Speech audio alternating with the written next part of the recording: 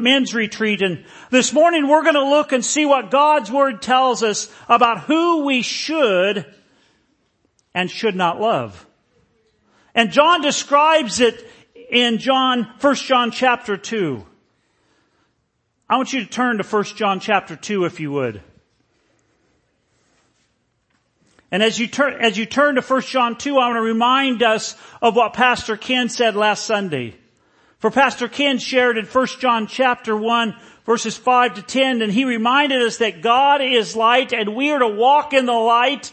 And when we choose not to walk in the light, we're going to be walking in darkness. And when we're walking in darkness, we're going to be missing the mark that God desires for us to live. I don't know about you, but I want to walk in the light as He is in the light. Ellis Bates was born December 30th, 1928. This name probably isn't familiar to anyone in this room. But I wonder if the name Ellis McDaniel is familiar.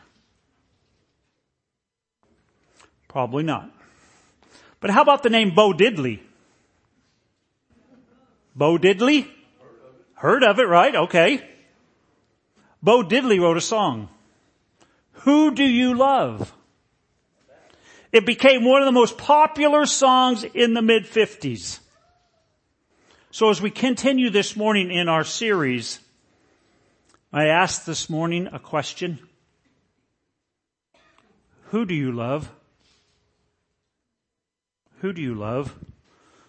Let's read in 1 John chapter 2, starting in verse 12. I am writing to you, dear children, because your sins have been forgiven on account of His name. I am writing to you, fathers, because you know Him who is from the beginning. I am writing to you, young men, because of you have overcome the evil one. I write to you, dear children, because you know the Father. I write to you, fathers, because you know Him who is from the beginning. I write to you, young men, because you are strong and the Word of God lives in you, and you have overcome the evil one. Do not love the world or anything in the world. If anyone loves the world, love for the Father is not in them. For everything in the world, the lust of the flesh, the lust of the eyes, and the pride of life comes not from the Father, but from the world. The world and its desires pass away, but whoever does the will of God lives forever. So the question, who do you love? It's a question that people have been asking long before Bo Diddley wrote the song. This question has been around ever since the beginning of time when Adam and Eve had to answer this question in the Garden of Eden. But why does John ask this question here in 1 John chapter 2? Because a believer in Jesus is not ruined by living in the world, but they are ruined by the world living in them. Lloyd Ogilvie once said, one of the most difficult challenges for a Christian is to live in the world without the world living in them. So here John gives every believer, that's us, a warning. And here's that warning. Even though God's people learn to love, there are some things in the world that this world we need to hate. Jesus Himself said in Matthew chapter 6, no one can serve two masters. Either you will hate the one and love the other, or you will be devoted to one and despise the other. You cannot serve both God and money. So here we see John giving us warnings that while we love God with our heart, soul, mind, and strength, there are some harmful things that we must not love. Verse 15 of 1 John 2 says, do not love the world or anything in the world. I don't know about you, but this seems like a surprising statement that John would make here in chapter 2. Because didn't God create the world? And say in Genesis chapter 1, God saw all that He had made, and it was very good. Doesn't John 3 say, for God so loved the world that He gave His one and only Son, that whoever believes in Him shall not perish but have eternal life? Doesn't Psalm 24 tell us the earth is the Lord's and everything in it, in the world, and all who live in it? For he founded it on the seas and established it on the waters. For here in the book of 1 John, John uses the word world 22 times. And just in chapter 7, in the verses we read just a few moments ago, he said it 7 times. And John is not telling us that we are to hate this beautiful world that God has created for each of us, that God holds in the palm of his hands. And John is also not telling us to hate the world, meaning that we're to hate any person no matter who they might be. For how can we hate the world if we're going to go and make disciples in our world? The Greek word for world is the word cosmos. And the Latin word for the world is chaos. And so the word cosmos was in chaos until God brought it into perfect order. The world that every follower of Jesus must hate, and I know that's a strong word, that word hate, is the world system of values and attitudes that goes against the Word of God, and we must allow God to be put in His rightful place in our hearts and in our lives. For 2 Peter 3 says, the Lord wants everyone to come to repentance. In 1 John 5, John says, we know that we are children of God and that the whole world is under control of the evil one. In the upper room during the Last Supper, Jesus says to His disciples there in John chapter 15, if the world hates you, keep in mind that it hated me first. If you belong to the world, it would love you as its own. As it is, you do not belong to the world, but I have chosen you out of the world. That is why the world hates you. May I remind us this morning, church, that this world in which we live in now will never be our forever home. Albert Brumley was a dirt poor, painfully shy, skinny boy living in Oklahoma with only a 10th grade education. And he wrote these words in 1943. This world is not my home. I'm just a passing through. My treasures are laid up somewhere beyond the blue. The angels beckon me from heaven's open door, and I can't feel at home in this world anymore. As believers in this world, we will not survive living in this world without the help of the Holy Spirit and without reading God's Word, without having a prayerful life, and without Christian fellowship. We will not make it out of this world. This world will suck us down if we're not going to keep our eyes upon Jesus. We must keep our eyes upon Jesus. It doesn't matter who we are, where we come from, how much money we have or don't have. If we are not following the teachings of God's Word, then we will be lost for eternity. I like the way the Living Bible writes 1 John chapter 2 verse 15. It says it this way. Stop loving this evil world and all that it has to offer you. For when you love these things, you show that you really don't love God. Here John is reminding us of what the world does to us. He says, if anyone loves the world, love for the Father is not in them. For everything in the world comes not from the Father, but from the world. So worldliness begins with an attitude of compromise. Many people today try and serve God without offending Satan and those who follow him. But James says in chapter 4, don't you know that the friendship with this world means enmity against God? Anyone who chooses to be a friend of the world becomes an enemy of God. We can't keep God's blessing on our lives when we choose to live in the world that Satan controls.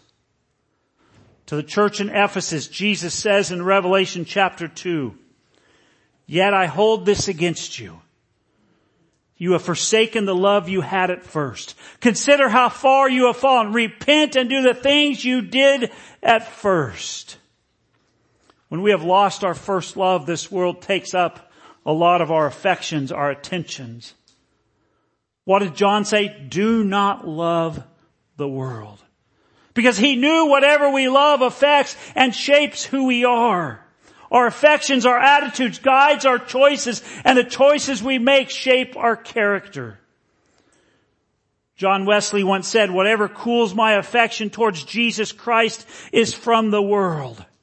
And here John is sounding the alarm loudly to us because we often say with words and our actions that we love Jesus with our heart and our soul and our mind and our strength, but we turn around doing the same thing we did when we lived in the world. Anything that turns our affections, our attention away from Jesus, our Lord and our Savior, will hinder our spiritual growth. And we see it all the time. Those who were once a strong believer of Jesus, but who have become overcome by the world in which they live in. Is that you this morning? Have you allowed the world to overcome you? With great sorrow, Paul writes in 2 Timothy chapter 4, Demas, because he loved this world, has deserted me. When we choose to place our affections, our attention on this world, our response to the love of God becomes dull, and then we find it difficult to be in obedience to God's will and in God's ways. Anything, even if something that is a good thing, if it interrupts our relationship with Jesus, we must eradicate it and surrender it to God. Next, this crazy world will try to gain our attention in three ways. We see that in verse 16. The lust of the flesh, the lust of the eyes, and the pride of life. Satan will do anything and everything to appeal to our flesh, our eyes, and our pride. Remember when Jesus was tempted? He was tempted with these three things over in Luke chapter 4. We see when Jesus was tested in the wilderness, Jesus was full of the Holy Spirit, left the Jordan, and was led by the Spirit into the wilderness, where for 40 days he was tempted by the devil. He ate nothing during those days. And if you would continue reading in Luke chapter 4, you would see where he was tempted in those three ways. And John writes about it in 1 John 2, the flesh, the eyes, and the pride of life. Yes, God has made each of us with natural desires. However, seeking to satisfy our own desires unnaturally or satisfy them against God's will reminds us that this world in which we live is pulling our affections, our attentions away from Him. If I were to decide that, whatever that might be, would feel good to me, in spite of the effects on my family and the church and Jesus' image in me, I choose to betray my first love for God. Well, desires are not wrong unless they take us to a place that goes beyond God's boundaries that He has set for us. Or when we do to add something that shouldn't be added, or we become so dominated by the wants of our lives. Peter writes in 2 Peter chapter 1, His divine power has given us everything we need for a godly life through our knowledge of Him who called us by His own glory and goodness. Through these He has given us His very great and precious promises, so that through them you may participate in the divine nature, having escaped the corruption in the world caused by evil desires. After a great victory at Jericho, Israel lost an easy battle at the village of Ai. Maybe you remember the story. It's in Joshua chapter 7. It turned out that one man, Achan, had disobeyed God's command during the battle of Jericho. Achan explained, when I saw the plunder, a beautiful robe from Babylonia, 200 shekels of silver and a wedge of gold weighing 50 shekels, I coveted them and took them. When Achan said, I saw, I coveted and took. It was the lust of the eyes that led him to the disobedience, and his disobedience caused Israel to lose the battle that day. Someone once said the eyes are a gateway into the mind. When we see something that we want because it looks so good to us, our imagination and our minds are being tested. Something that looks good or even feels good may not be good at all. We must heed what Romans 12 says. Do not let the world around you squeeze you into its mold, but let God remake you so that your whole attitude of mind is changed. Many times the world tells us that we would be better off if we would have that new car, that new house, that new job, you fill in the blank. That's what the world says. But Jesus says to us in Luke chapter 12, life does not consist in the abundance of possessions. Someone once said, security does not come by keeping up with the Joneses, the desire to have the things we do not need, bought with money we do not have, in order to impress people we do not like. Having the world be our master and not having God be the master of our lives can make us feel superior to those around us, which will in time cause envy and a false sense of power that leads a person to seek honor and greatness in worldly things and self, which is not what God's plan for us is. Jesus said in Matthew chapter 6, for where your treasure is, there your heart will be also. And so we must also remember what verse 15 says in 1 John 2. If anyone loves the world, love for the Father is not in them.